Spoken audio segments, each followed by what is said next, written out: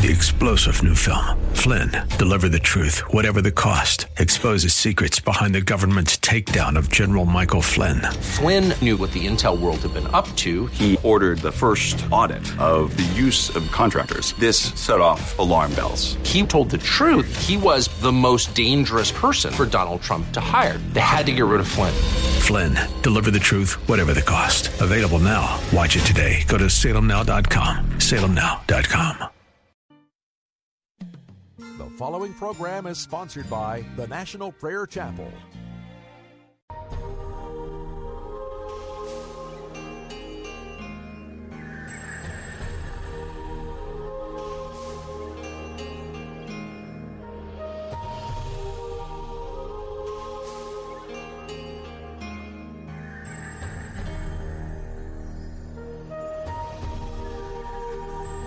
It is better to wait on the Lord God Almighty and put your trust fully in Him. It is better to look for His wisdom and timing than lean on what you understand. We have a Father who sees from above. He knows when we have been tested enough, and He works together all things on behalf of the children that He dearly loves. So take heart and be strong, though His ways may seem long. It is better to wait, better to wait on the Lord.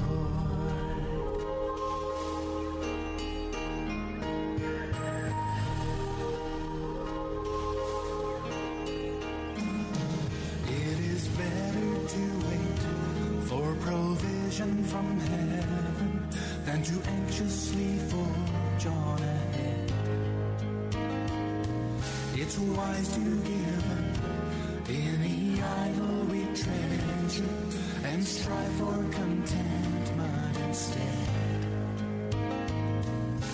We have a Father who sees from above. He knows when we have been tested enough, and He works together all things on behalf of the children that He dearly loves.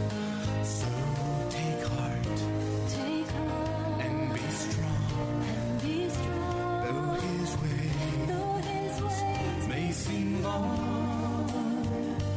It is better to wait on the Lord.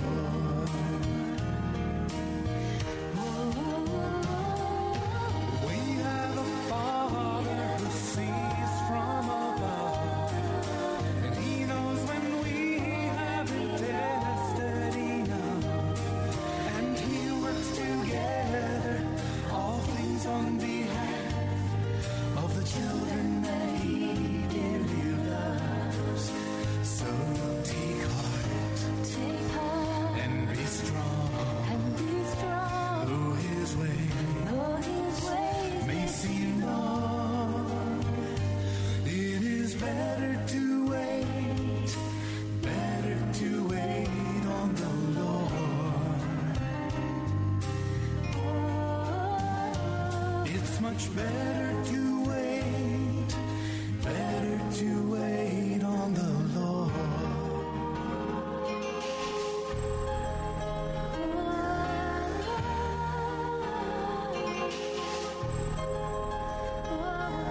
It's better to wait.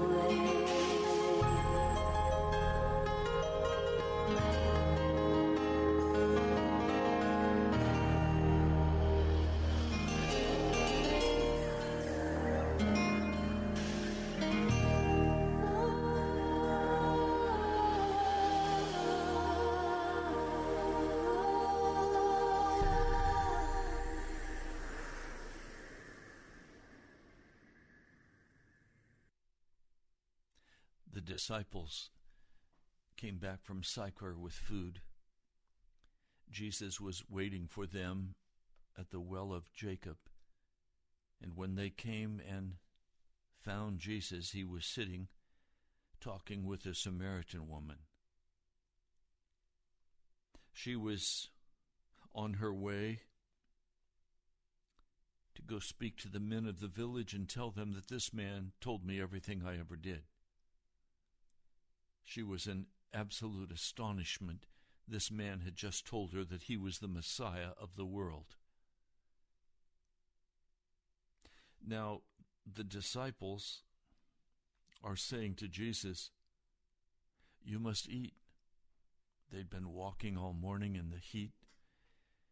They were on their way from baptizing in the Jordan River in Judea, now walking back those 3 days' journey into Galilee.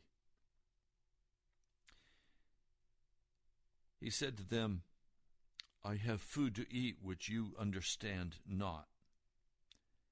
John, the 4th chapter. Verse 33, then the disciples were saying to one another, "No one brought him anything to eat, did they?" And Jesus said to them, "My food is that I may do the will of the one having sent me, and may bring his work to its perfect end. Do you not say, 'It is yet 4 months, and the harvest comes'? Look around, I tell you, you must lift up your eyes and carefully look at the fields, for they are white for harvest already.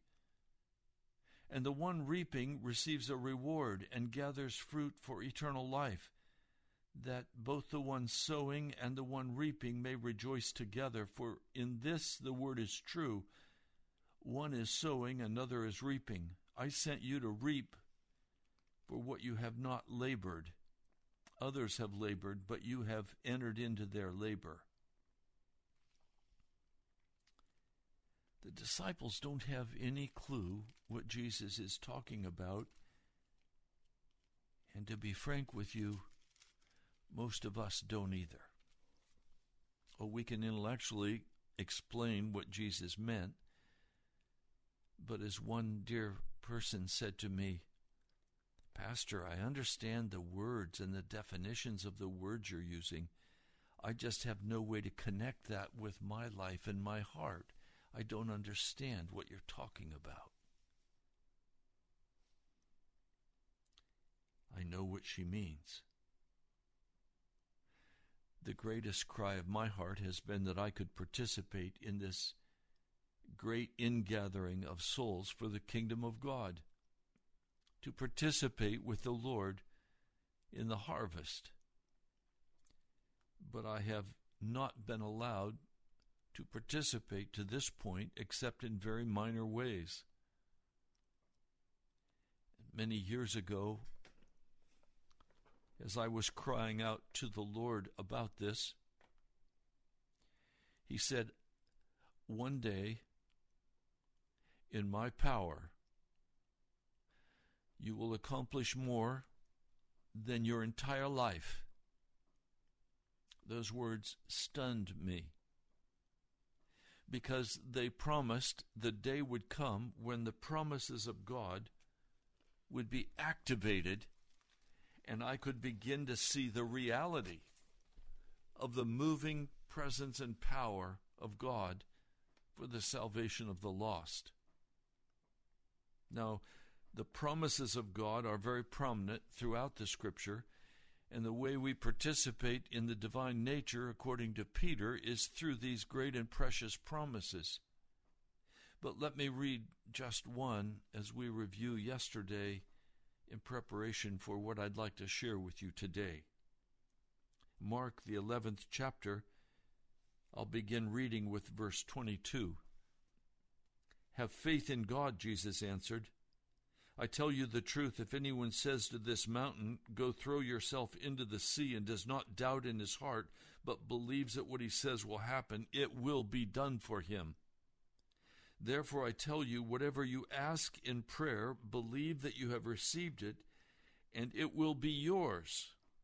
And when you stand praying, if you hold anything against anyone, forgive him, so that your Father in heaven may forgive you your sins.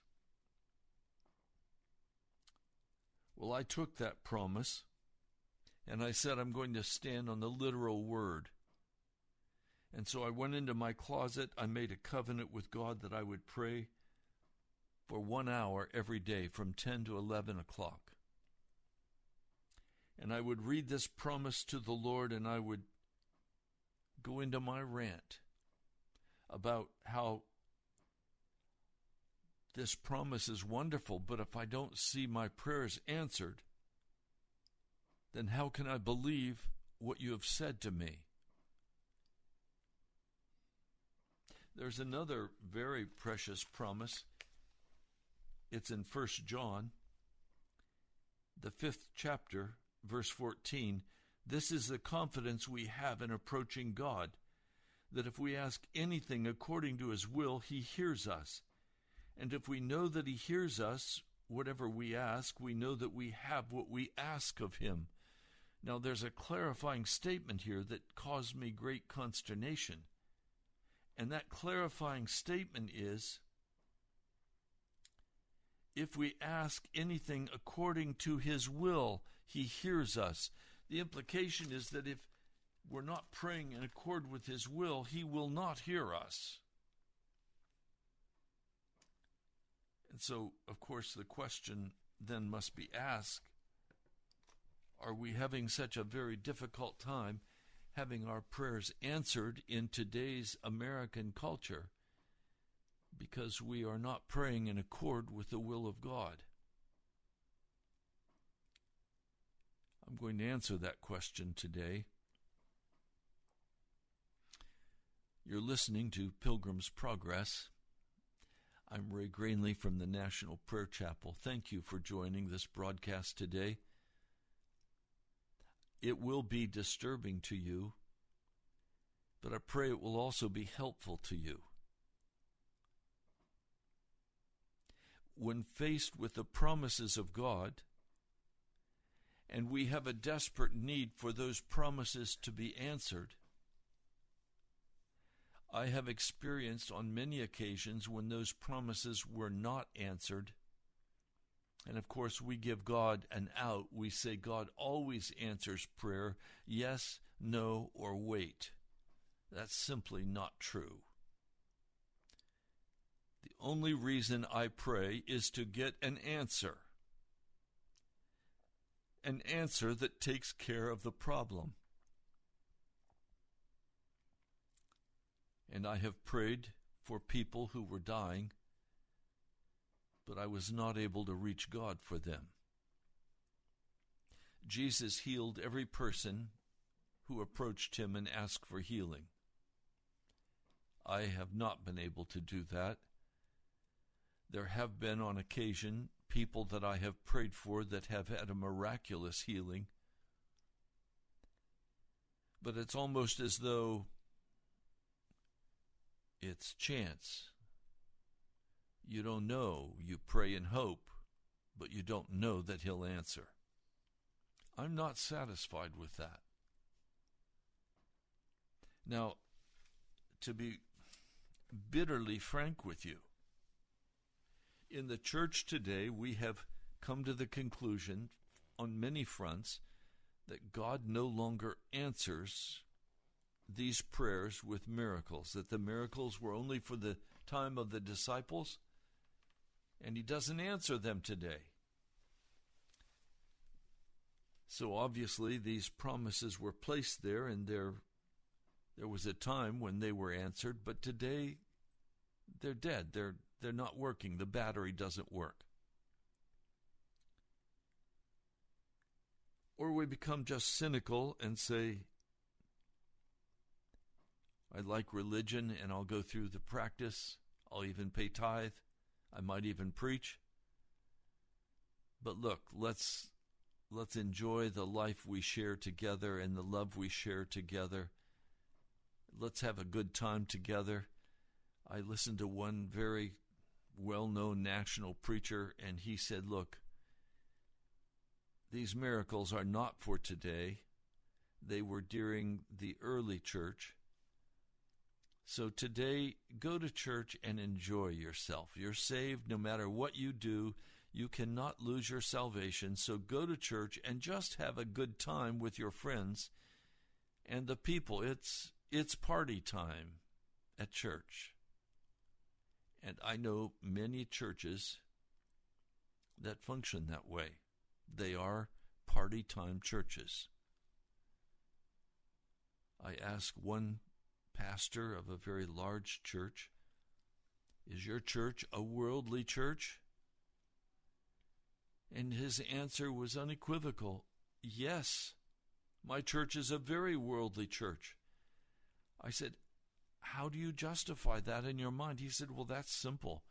If people don't come into the church, they can't be influenced. So we put worldly music on, we use worldly video clips, we do everything we can to make the sinner feel comfortable in the hope that the day will come when he will have some kind of relationship with Jesus Christ. But you have to bring them in before you can convert them." Well, I'm obviously in total disagreement with that gentleman's answer. I don't see the church that way. But I am, to be frank with you, struggling and waiting upon the Lord, because I have people that I love with all my heart who are in severe stress, who need answers. I have people who are dear to my heart that are Muslim or pagan, and I have no ability to bring them to Jesus. Yes, I can talk with them, and I do. But it's a very steep uphill climb. So how are we going to deal with all this?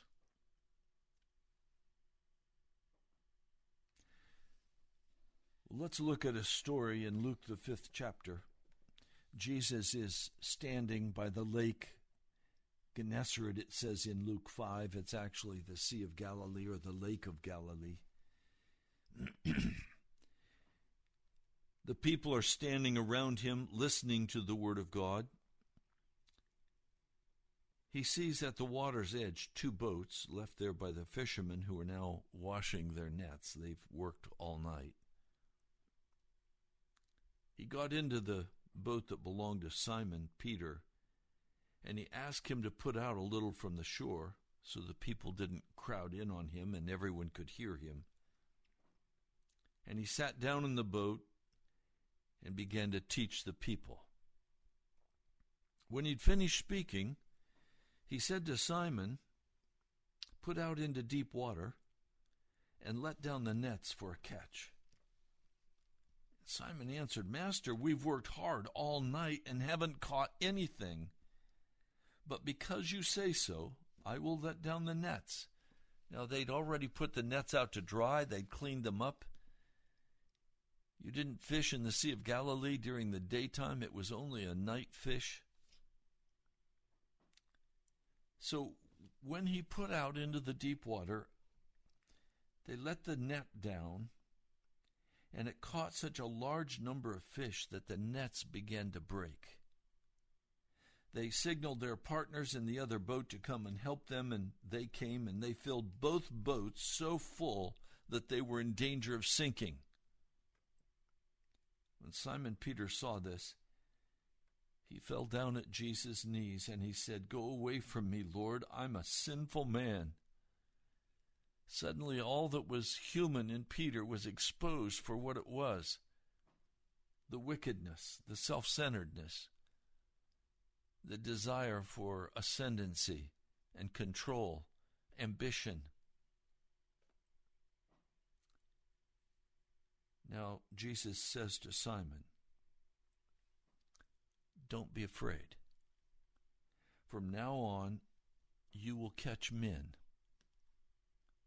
So they pulled their boats up on shore, they left everything, and they followed him. What did they follow him for? Well, to become his disciples, but to become fishers of men. And if you look over here in the book of Matthew, it's very interesting. Let me read this for you. Matthew 28. All authority in heaven and on earth has been given to me. This is verse 19. Therefore, go and make disciples of all nations, baptizing them in the name of the Father, the Son, and the Holy Spirit, and teaching them to obey everything I have commanded you. And surely I am with you always to the very end of the age. We know this as the Gospel Commission. When we put these two together, it's very clear that when a man or woman becomes a follower of Jesus Christ, from that point forward, everything they do has to be considered in light of their commission to become fishers of men and to teach people to obey everything that Jesus has commanded. So it's a soul-winning operation, and it's an educational operation, and that a person who's going to follow Jesus, their only concern focuses around fulfilling what they've been called to do and what they've been called to be. The Apostle Paul, talking about this in the book of Corinthians, says we're called to be ambassadors of Christ and to plead with all men to be reconciled to God.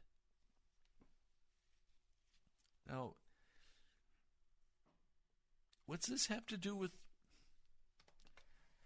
promises being answered? Well, is it possible that these promises are not activated because we're not praying the promises in accord with the will of God in our lives? That we are armchair Christians, that we are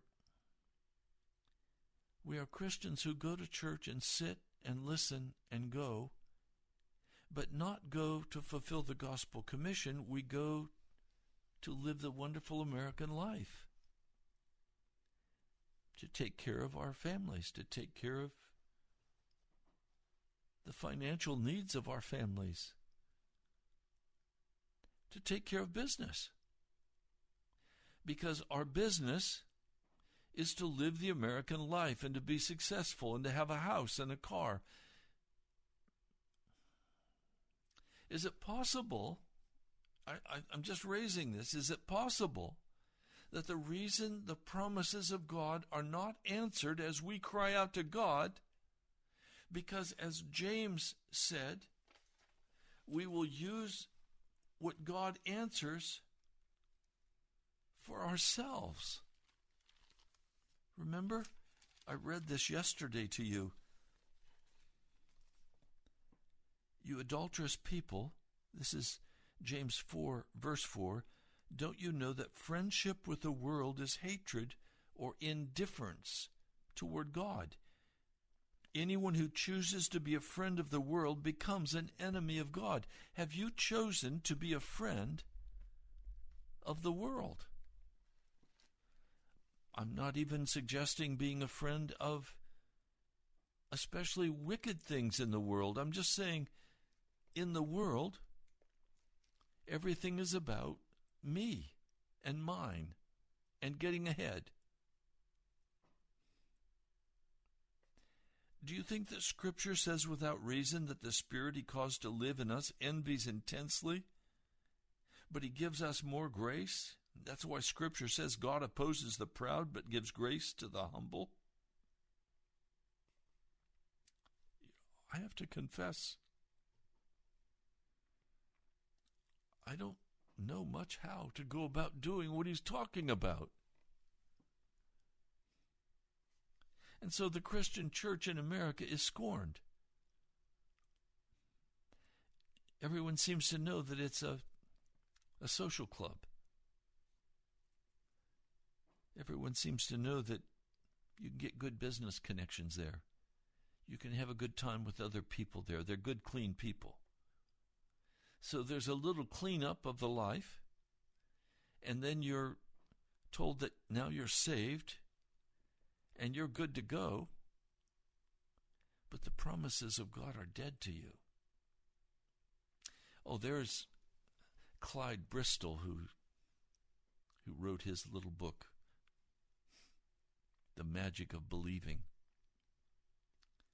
And he talks about the same thing that some others talk a great deal about, even Christians, and that is the power of faith. Faith is supposed to have some power in it. I've not found that faith has any power. I have found that faith, simply the lifeless hands reaching up to an almighty God, and he answers. Sometimes. Do you think that Scripture says without reason that the Spirit he caused to live in us envies intensely? I experienced that. The Spirit of God is very intense. And he keeps calling me deeper. And I come to the radio and I call you deeper. Wash your hands, you sinners, and purify your heart, you double-minded. What's it double-minded about? Well, I've got to win in the world, and then I want to go to heaven with Jesus. Double-minded. Not taking up the cross and following Jesus. Not being a soul winner for Jesus. Not teaching others what Jesus has said. Instead, using Jesus as best I can to have the best life I can have. He says, change your laughter to mourning and your joy to gloom. Humble yourselves before the Lord, and he will lift you up. He says, you quarrel and you fight, and you don't have because you don't ask God, and when you ask, you do not receive because you ask with wrong motives, that you may spend what you get on your pleasures. All right. I hear it. Then we have to ask the question. How does this change? When was there a place in the Scripture where this changed? And I'm going to show you. Over here in the book of Acts, we have the acts of the Holy Spirit.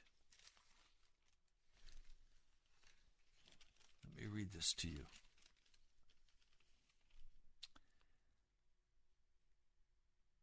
Now, Jesus has just ascended into heaven.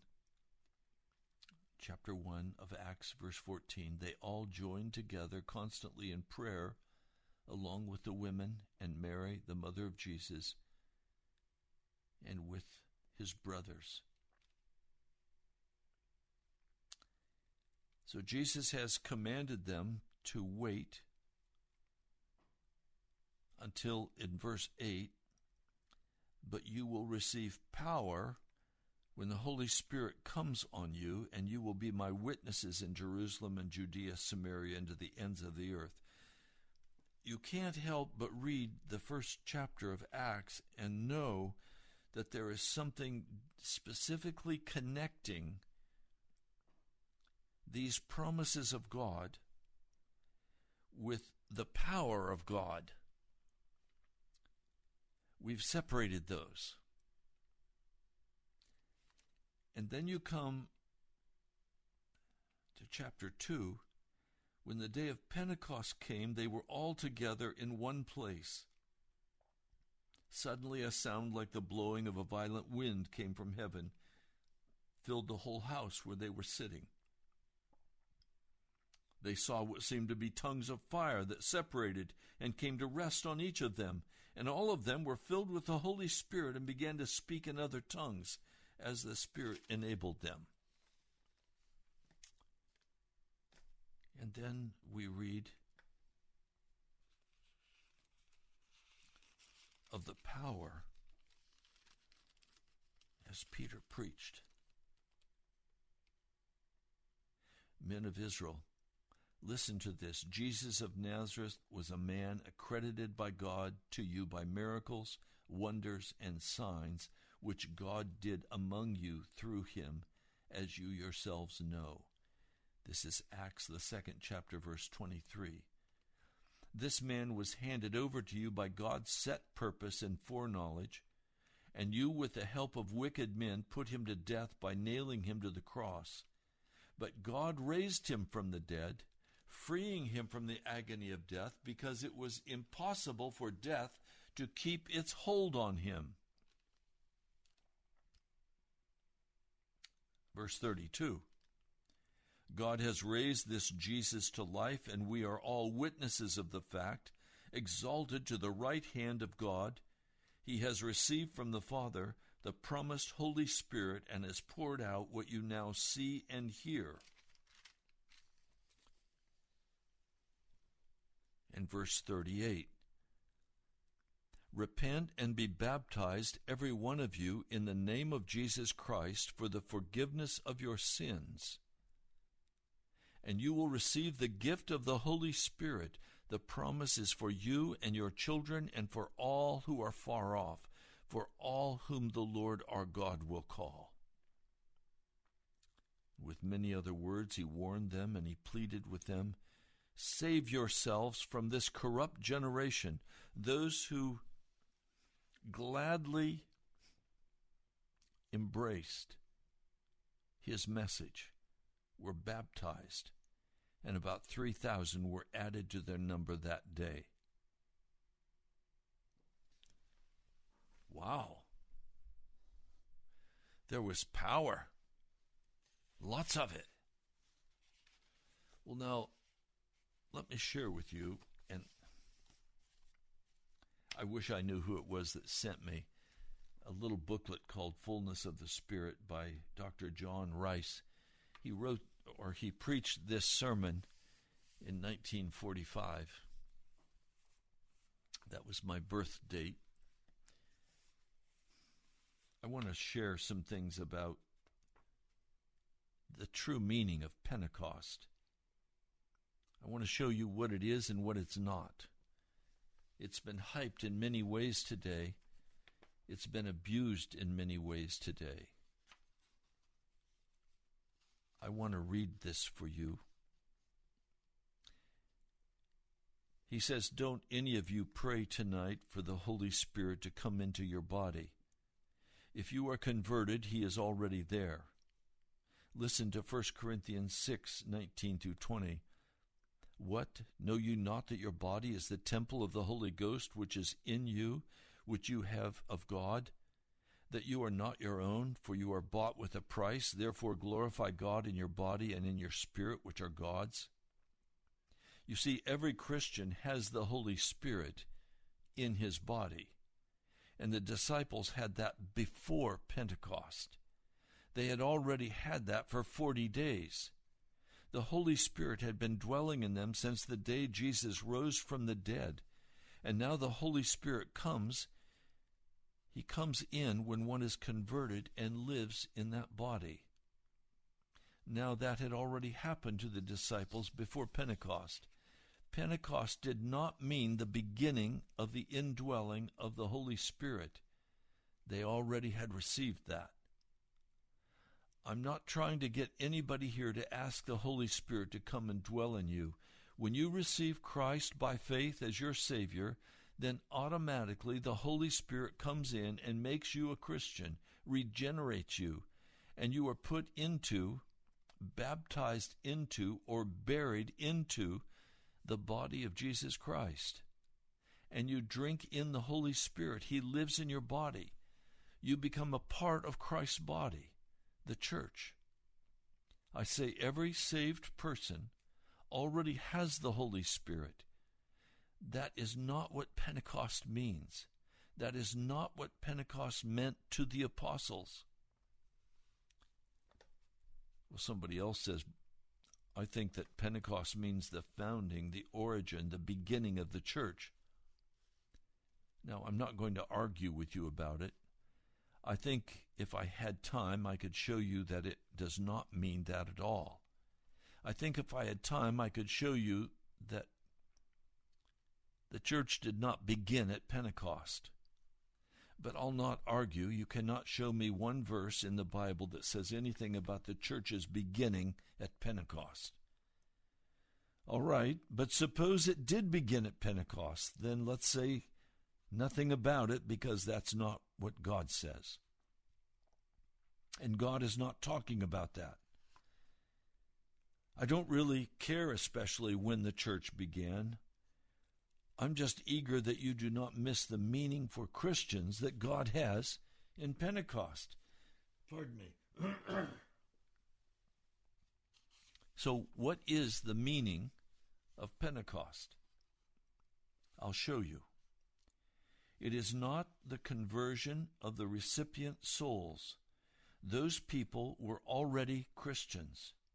It is not the indwelling of the Holy Spirit, for he already had taken up his abode in them. The meaning of Pentecost is not the origin of the church. Even if the church began then, the Bible says nothing about it, and the apostles say nothing about it. That was not what Jesus promised. That was not what they were thinking about. What was it? We'll go back to Luke 24, where the Lord Jesus said, you are to preach the gospel to all nations. You are the witnesses to do it, but wait in Jerusalem. Tarry in Jerusalem. I am sending the promise of my Father upon you, but tarry ye in the city of Jerusalem until ye be endued with power from on high. Now, what does Pentecost mean? Power from on high. An endowment of power to do the work God tells you to do. That is what the disciples had. They were given the power to win people to Jesus. They were filled with Holy Spirit to win souls. They had 3,000 souls saved then and went on wonderfully winning souls day after day. Now, do you see the meaning of Pentecost? The meaning of Pentecost is power for soul-winning testimony. Now let's come to the first chapter of Acts. Here again we have a little resume. As you know, the book of Luke and the book of Acts were written by the same man, Luke under the inspiration of the Holy Spirit. Jesus said, recorded by Luke, but ye shall be baptized with the Holy Ghost not many days hence.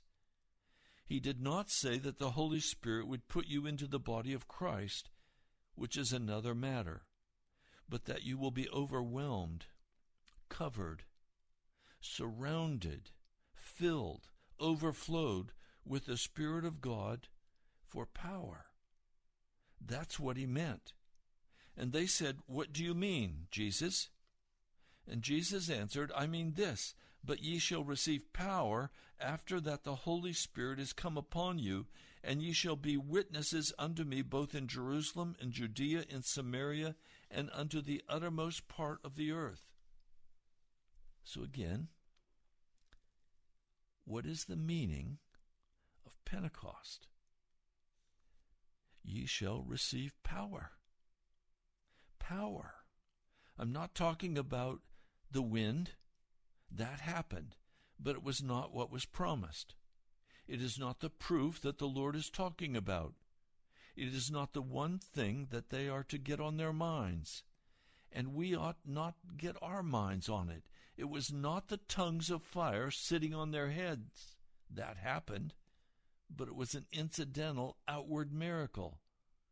I say those outward signs may differ as they did then, but that is not the point. The point is that they are to receive power, to have witnessing power, to get people converted to Jesus. That is the meaning of Pentecost.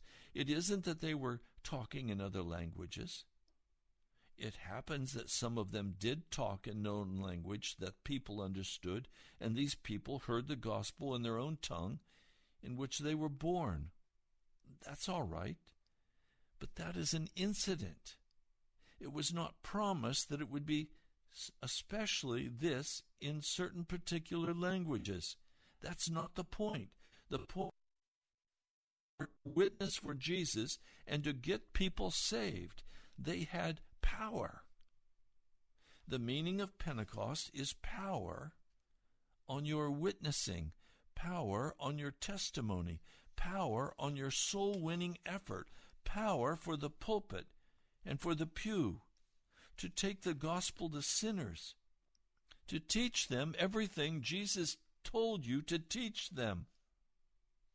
D.L. Moody said Pentecost was simply a specimen day. Pentecost was simply a specimen revival.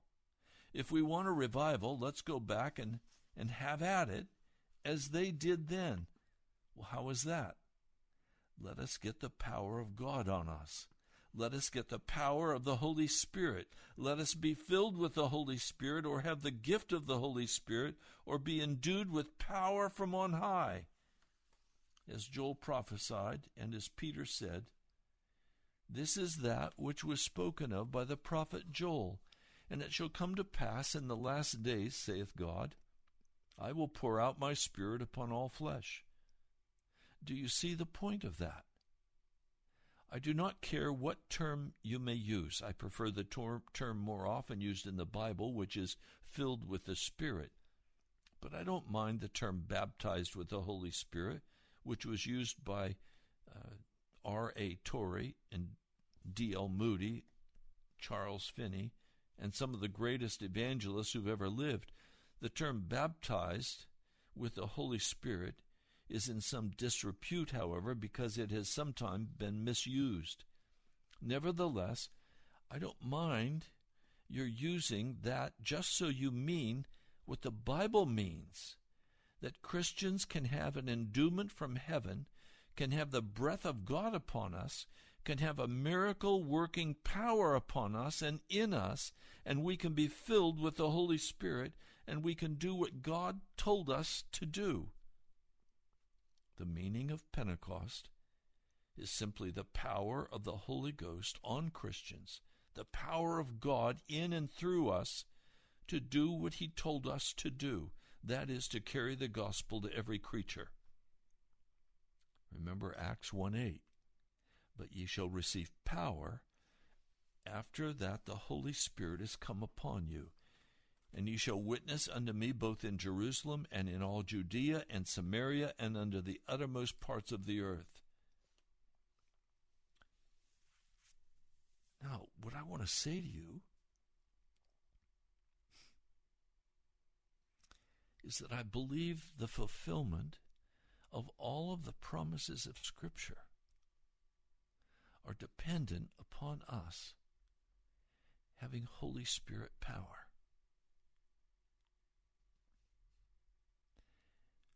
Now, the question is asked, how am I going to know whether or not I'm filled with the Holy Spirit? How am I going to know whether or not I'm baptized with the Holy Spirit? Well, I'll tell you. It's not going to be difficult to tell at all. In the first place, what are you looking for? What do you want? You say, I want to feel as light as a feather. I want to hear angels' wings flapping.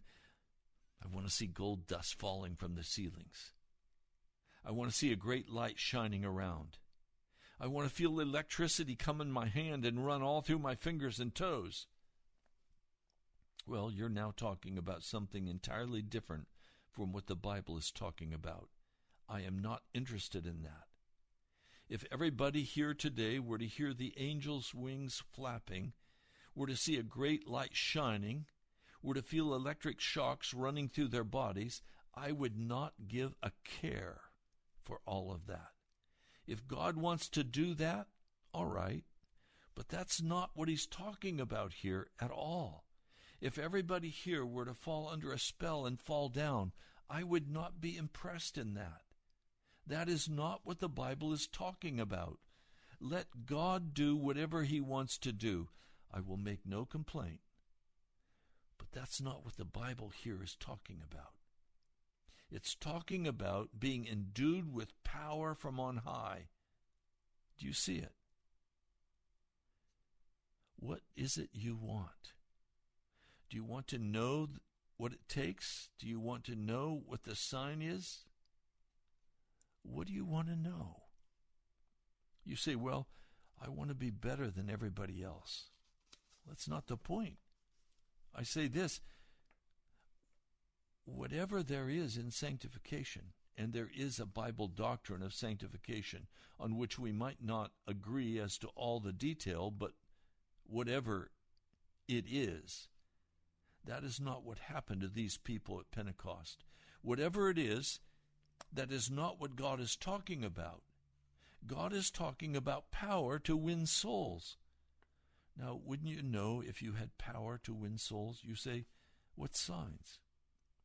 Well, listen to this. I tell you, my friend, you can know, as I knew last Saturday night when I preached in Portland, and 16 people came to Christ. I knew Sunday night when I came in great weariness, having missed 2 nights of sleep, having slept what I could with my clothes on a bench on the plane, and then on the straight seats coming up on the train from Portland another night. I came with a good deal of fear and trembling and burden, but God was here, and he had a great number of grown men and women saved Sunday night. I knew God's breath was on me. I'm not making any boast, for I'm not worthy of anything, but I needed no other sign than that.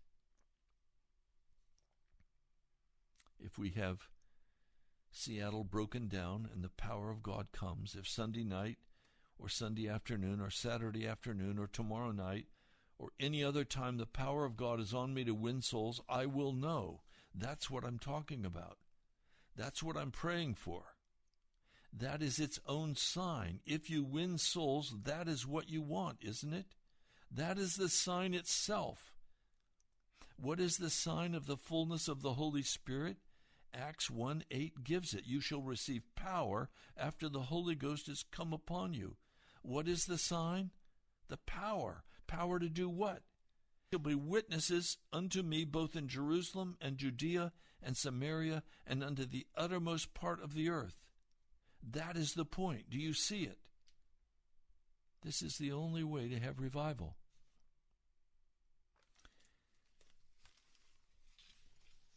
I won't share more of that with you today, but I want to summarize. We're almost out of time. I think there is a very distinct, clear, biblical connection between the endowment, the empowering by the Holy Spirit, and the promises of God being active. Praying in accord with the will of God. The will of God is that the kingdom of God would be advanced, that men and women would come and accept the glorious message, the joyous message of salvation. That men and women would then be taught how to walk as Christians in Jesus. For the Christian person, and we'll get into this tomorrow, it means to lay our life down for the gospel of Jesus. What's that mean? Well, it means that I will take no actions without first considering how will my action impact the advancement of the kingdom of God. So I will not be consumed in my job. I will be consumed in my job with the salvation of the lost. I will have as my primary focus of life building the kingdom of God and doing the work of the kingdom of God.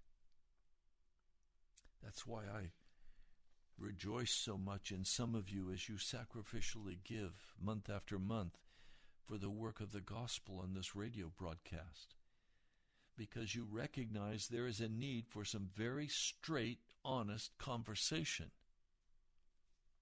about the kingdom of God and about your role in that kingdom. The gospel of Jesus Christ was never about self-improvement and self-advancement. The kingdom of God is about laying down our lives with Jesus, being crucified with him, and now doing all in our power to bring the glorious message of reconciliation to the hearts and minds of people. And then, as we pray for the miracles to occur, those miracles will draw attention not to us, but to the message of Jesus Christ to enter into the kingdom of God. You see, if I'm praying for things that are for my own private needs, my own private pleasures, God is not going to hear.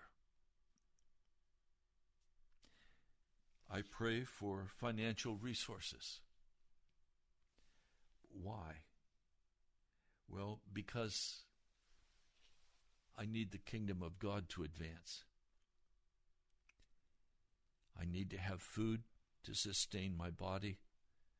I need to have a roof to protect me from the heat and the cold. I need to have a car for transportation. But what's the purpose of all that? Not my own pleasure. The purpose of all of that is to build the kingdom of God, to call men and women to the service of the Lord Jesus. Now, there are many services, there are many different gifts that the Holy Spirit brings to us to function in what Jesus calls the body, the church. And as we exercise those gifts, we're going to have the power of the Holy Spirit, or there will be no ability on our part to move God with the promises of God. Well, we're out of time. I'd love to hear from you, and I want to thank you, Michael. I just heard from you, just received your wonderful check, and others of you. One dear brother sent $250 via the internet. Thank you. I just wait on the Lord for the financial resources to do his work. Would you write to me at the National Prayer Chapel, Post Office Box 2346, Woodbridge, Virginia, 22195. Or you can go to our webpage, nationalprayerchapel.com. nationalprayerchapel.com. God bless you, my brother, my sister. I hope this message has been helpful to you. I pray for the power of the Holy Spirit to come upon you for the work of the gospel. I'll talk to you soon.